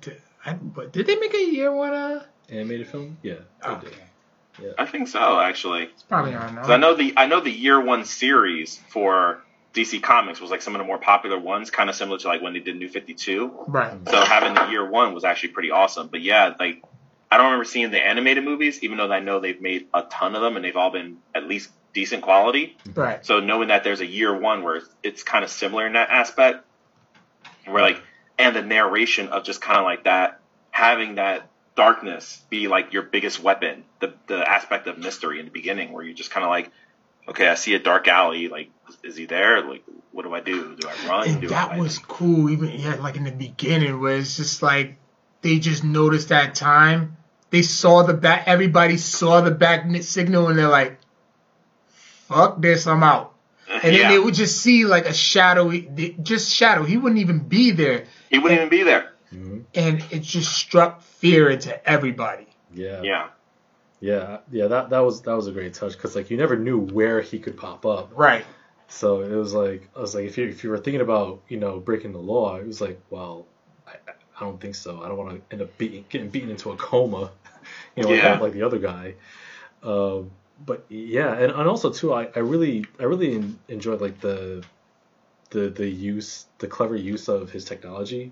Like if you notice, like in the first crime scene of the first victim, like he's walking around slowly and deliberately, and then he's just looking around, and then you find out in the next scene he has contact lenses that are recording everything. Oh, right. The camera contacts! I was like, oh my god, that's clever. I've never seen that. Yeah. Tony Stark didn't even come up with those. Yeah. Right. Well, he had the glasses, but even then, like glasses, contacts, like it's completely undetectable. Mm-hmm. And one thing I noticed that was very, very powerful was that, remember when the mayor was killed in the beginning of the movie and he locks eyes with that kid, with his son, with the mayor's son, and then right at the funeral they lock eyes again. It's like he really kind of I think the kid kind of figured it out, because it's like if somebody, the way they locked eyes too, is just like they were reading each other. They had like that one moment. It's like that. I know what you're going through. Like, yeah, I that can young see kid. your pain. I feel like throughout the movie, through the funeral procession scene, right. The beginning of the movie with after the murder, and then at the end when MSG, I'm going to call it MSG, when MSG gets completely destroyed and it's underwater and everything else like that, where he's removing the scaffold and he's like extending his hand, like, come with me so we can get you out of this building and save you. And it took the kid to be that first person to say, okay, I'm with you. And then that's when like the mayor the mayor-elect and other citizens then followed. Yeah. Yeah. Like, the kid was his tether to like, I don't want to say reality, more humanity than anything else. Right. Yeah. So it completely skewed the message, because in the beginning of the movie, when he does his narration, a lot of his words were about vengeance and justice. And at the end of the movie, a lot of the words that he talks about are hope and, I don't want to say optimism, but like belief. So there's two different messages just based off of his progression in this new role, and especially that kid, I think, because of that, that immediate relation to him and that idea that it is his humanity. Yeah, and that's an excellent point too, because at the end, when you see Batman like helping to rescue those survivors in Gotham Madison Square Garden, like you do see, like, if you notice, like, you do see like the skies are a bit sunnier, like there's like a new dawn. And like Bruce Wayne realizes that he has to be more than just vengeance and just revenge and just bitterness. Like, he has to become that symbol of hope in order for Gotham to even have a chance of surviving. Yeah. Because otherwise he'd be no better than the very darkness that he's fighting. So I thought that was a cool touch, and it also reminded me of where, like, between Batman and the kid in this film, it reminded me of Joseph Gordon-Levitt and how he related to Bruce Wayne and how he deduced that Bruce Wayne was Batman, because they both went through the same thing. Like, Joseph Gordon-Levitt, his character was an orphan, and he had that same pain, and he knew what it was like to put on a mask for people, and like literally and figuratively. And then he sees Christian Bale's Batman, and they have that same rapport. So that kind of reminded me of that as well. I do have a question. Will we ever get a Dark Robin? A Dark Robin, like, I think we like in the movies. Yeah. Like, I think eventually we might get there. Like, maybe, like, because I know, like, I'm thinking like Red Hood immediately comes to mind. Yeah, Red Hood, Nightwing. You could go if you wanted to go that route too. Because I mean, we did in the DCEU, but he's already dead. Yeah, that's true. Yeah. Like that days ago, they hinted at it at the end of the Christopher Nolan trilogy. Mm-hmm. Yeah, it was there with Joseph Gordon going into the cave, and then that's it.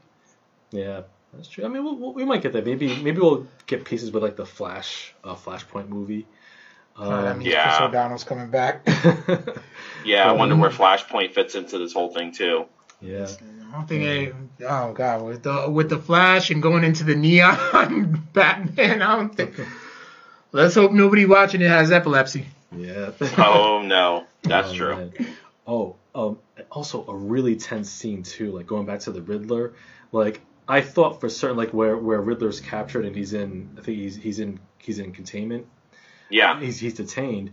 And when Riddler keeps talking, you notice how Batman is just looking away at him, and he's looking at the security camera. Because as Riddler's talking, you get the impression that, oh my god, did Riddler deduce who Batman is? I thought the same exact thing too, and I was wondering what he was gonna do, and that's why he kept looking at that camera, like, am I gonna have to do something with the camera or anything? I thought the exact same thing. Yeah, and then at the end when Riddler was like, yeah, Bruce Wayne, we didn't catch him, too bad. And then he knew. And then you thought Riddler knew? Yeah, he knew. He knew, but he was like playing those mind games with them, and he was like getting it out. He was like, "I'm gonna get you to admit it out so fast." He's just like, "Come on, Bruce Wayne," and he was like getting under his skin. Like, he just walked into his head, kicked his feet up, relaxed, and started living rent free, and it was driving Batman insane. Like, he was getting there. Yeah. I don't think Riddler actually knows that he's Bruce Wayne, because at the end, because Riddler gets really pissed off when Batman, because Riddler's like, wait a minute, like, I thought we were on the same side. I did all of this for you. Like, all these riddles. You helped me kill all these people. I thought we were on the same side. And then that's when Riddler, goes to his like backup plan of like blowing up all of the seawall to flood Gotham. Oh god, an anarchist an anarchist Riddler. Yeah. Like on the level of Heath Ledger's Joker. Yeah. And, yeah. And that whole sequence in the garden was very well done, especially where Batman, he's taking all of that gunfire and like he's being knocked for a loop momentarily, but then like of course Selina Kyle helps him out as well. And I especially like that one part where like there's that electrical cable that's about to electrocute everyone in the water, and then he used his chest piece as like a proto batarang to like sever the cable. To sever the cable. Yeah. I thought that was a nice. Also, too. No, one of the scenes that got me the most, and I think it felt out of left field to an extent. So Batman takes the shotgun to the chest, right? Yeah. So he's down, and eventually you see Gordon and you see Selina are able to help him out, right? Yeah. And then you see that boost that almost like, I don't know if it was a testosterone or something, and he just gets up and he's just like, he's about to kill this dude. Yeah. Like he might have been one punch away from death, depending on like how far he would have gotten. And I know some people theorize, is that a hint at like the Venom from Bane? Like, or it's like an early prototype of it or some sort. I don't see that to an extent, but it does tie back a little bit to the beginning of the movie, where he just kind of incapacitates the dude with like 16 punches to the face. Yeah. And it's almost similar in that regard, but like it just went too far, and like that adrenaline, that feral instinct that he had when he just looked up, he's just like, what am I doing? Like when you see Selina and Gordon walk up to him like, bro, what the hell are you doing? And he's just like, I have no idea where I'm at right now. Like he literally just blacked out. Yeah, he did. It was like that Simpsons scene where that kid's crying like, stop, he's already dead. Nick Thomas said he thought it was an EpiPen. Well, good. What are they putting that EpiPen? For real, I know, right? Them things strike fear in me as it is already. Yeah, for real, like EpiPen, side effect hallucinations, and beat somebody to death. You know what I'm saying? Like for real, like if I was a criminal and if I saw a Batman like inject that in him, I would run as fast as I could. Yeah, just I don't even need to worry about the shadows. I at no point I'll be scared of every shadow if it means I don't have to see that. Yeah, I'm getting saved right then and there. Yep. Batman on adrenaline and caffeine. You know what I'm saying? Oh my god, yeah. Yeah. You talking to somebody who lives off of energy drinks. Right? Just one a day. Just one a day. 2 if I got a game or a gig or something. Yeah. But yeah, one more scene too.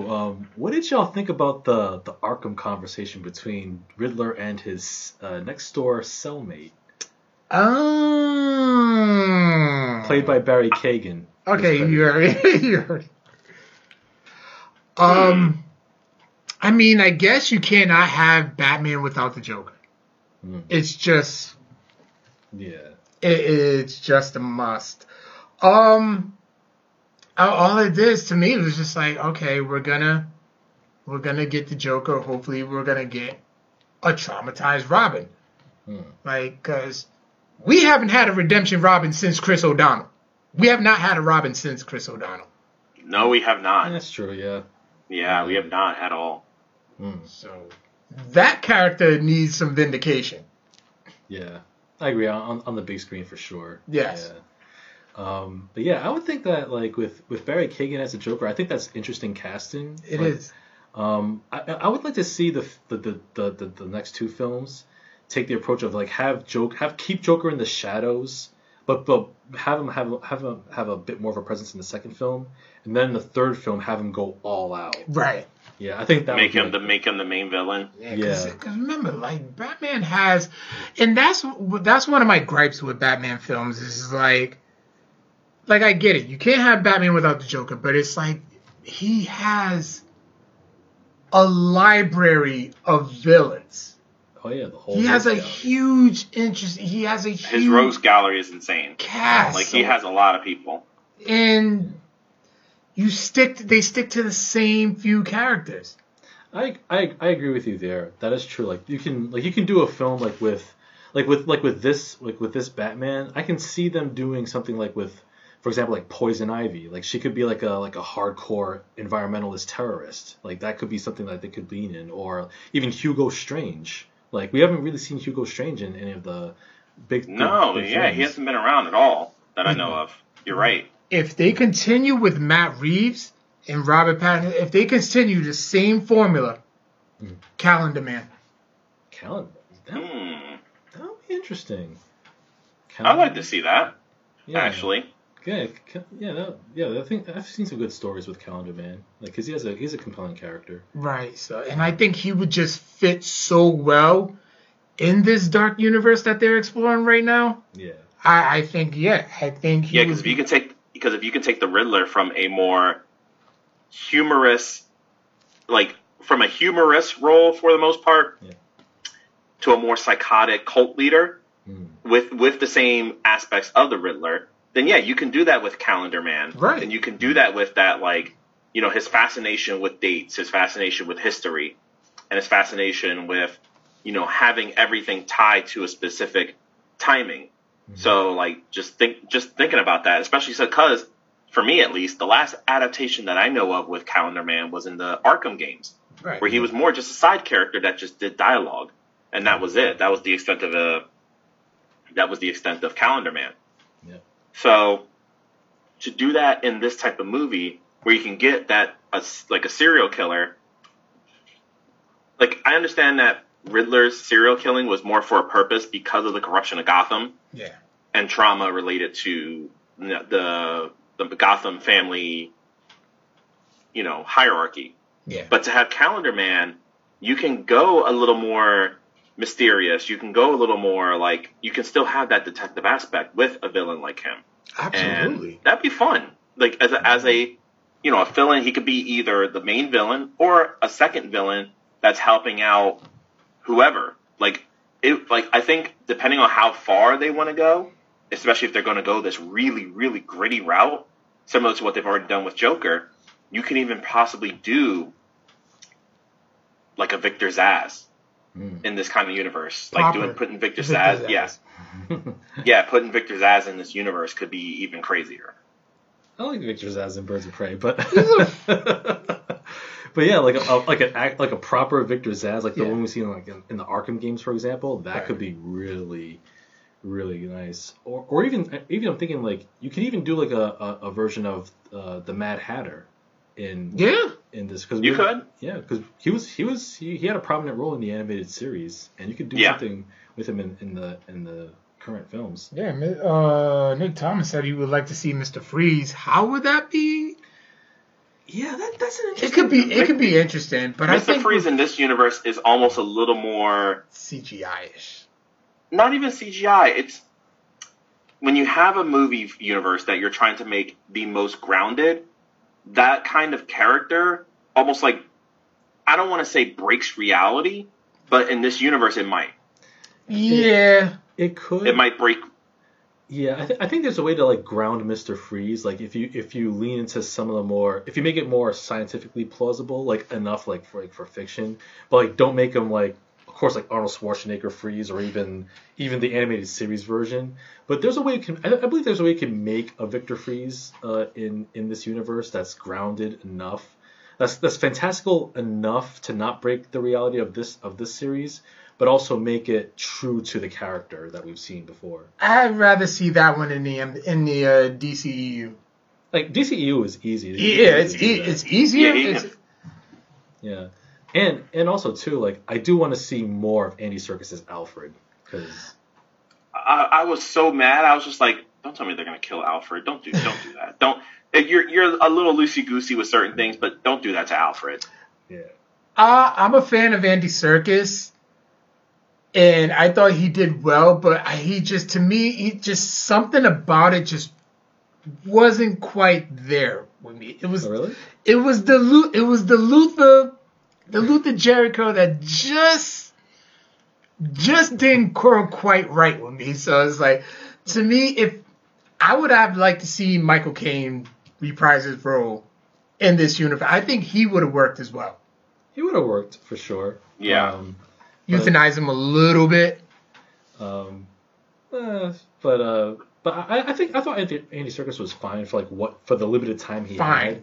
Yeah. I thought that I think like with this Andy Serkis, like there's definitely like a backstory to him. You can tell like he's probably has some war stories. Oh, as absolutely. Well. It kind of reminded me a little of Jeremy Irons, Alfred, where his version was just more of like Batman's like, second in terms of like like combat support. I think. Yeah. I think you know what, you would have put Jeremy Irons in this one, but yet still the same plot, still the same story. Then I think that would have like would have been like the ultimate cherry on top, because Jeremy Irons, he looked like he was in the DCU. He looked like he was the same age as Ben Affleck. Maybe like 2 years older. So I'm just like, no, like you're supposed to be like the older mentor to him. And I'm sure there is a decent age gap. It's just that Jeremy Irons still has that. He just didn't look as though he looked shortly older than Bruce Wayne. And I was like, no, that's not quite convincing. Where if you actually put Jeremy Irons in with Robert Pattinson, then it's much more convincing. Okay, I get you. Yeah, because there's a bigger age gap there. Exactly. Yeah, exactly. And then it's like, and then not to mention, Stu, I can't see past Claw. Like I was like part of me was thinking like, hey, this Alfred Pennyworth has been to Wakanda in another multiverse. He has stories. Yeah, he does. He's like, sir, let me tell you about this vibranium that I got in this other universe. Yeah. But what was cool about Andy Serkis is about Alfred was a simple fact. Like it showed like how close he was to the Wayne family. Yeah. Like they would just like they always just indicate like, yeah, he was close, he grew up with him, but it's like close to the point where he was like Thomas's confidant, where he knew the right hand man, everything. Yeah, like he even knew about Thomas's dealings with Carmine Falcone. Right. So it's like the way they explored that, and he had to be the only person, like, he was the only one who can really tell Bruce that story. Yeah. Yeah. And Bruce would have believed it. Yeah. Like, you heard the story from Falcone, and it's like, okay, yes, part of that is true, but you need to understand why. And because I was the person who was the closest to Thomas, I can explain it to you better than Falcone would. Right. Yeah. So, yeah. Yeah, so overall, man, like the Batman, it's an incredible film. Like I'm looking forward to the next two films in this Matt Reeves Robert Pattinson trilogy. I'll tip my hat to DC for like having like filmmaker driven films where they don't have to connect everything to like one shared universe. Like they let filmmakers do their things with their characters, which leads to more interesting directions. So with this film, I'd say it's one of hands down one of the best Batman films, no question. Best Batman films, yes. I'll say like with time, it may become better than the Dark Knight trilogy. I'll give it time, but yeah, let's see how the rest of the trilogy unfolds with this one. So Robert Pattinson, give him his flowers. He's a great actor, and I hope this leads to like more weird and interesting stuff from Robert Pattinson as well. He's been doing that already. I want to see more. I want more Robert Pattinson weirdness with A24 behind it. I want to see The Lighthouse Chapter 2. I don't know how they're going to do it, but I want to see The Lighthouse Chapter 2. Get your pen ready. Start writing. Just start writing. Start writing the script yourself. Yeah. But yeah, any final words, gentlemen, about the Batman? I thought it was a great movie. Like I said, my top 3, it actually has made number 3 in my top Batman movies, behind Batman in '89, like I said, for sentimental reasons. The first movie I've ever seen in a movie theater. And The Dark Knight, because of its cultural impact right away. Yeah. So I don't think this doesn't have a cultural impact right away, but yeah, it is. It still tells a very good story. So right, I agree. Top 3 all time for sure. It's like right there with Dark Knight, just based off of the influence that a character like, especially with a Joker that we've never seen on the big screen or on the small screen, a Joker like that.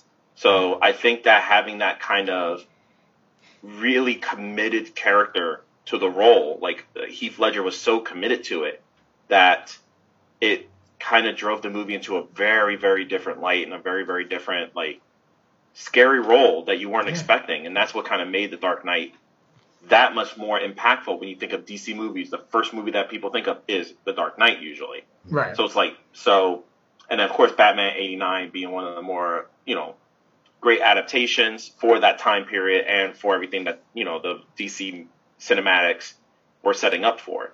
So to have this movie kind of go in a different direction, different than, any movie in the past, different to even than to the comic books to an extent, right, to give us a different version of Batman, to give us a completely 180 on Bruce Wayne, like to give us a Bruce Wayne that has never been explored, to my knowledge, publicly, that people talk about.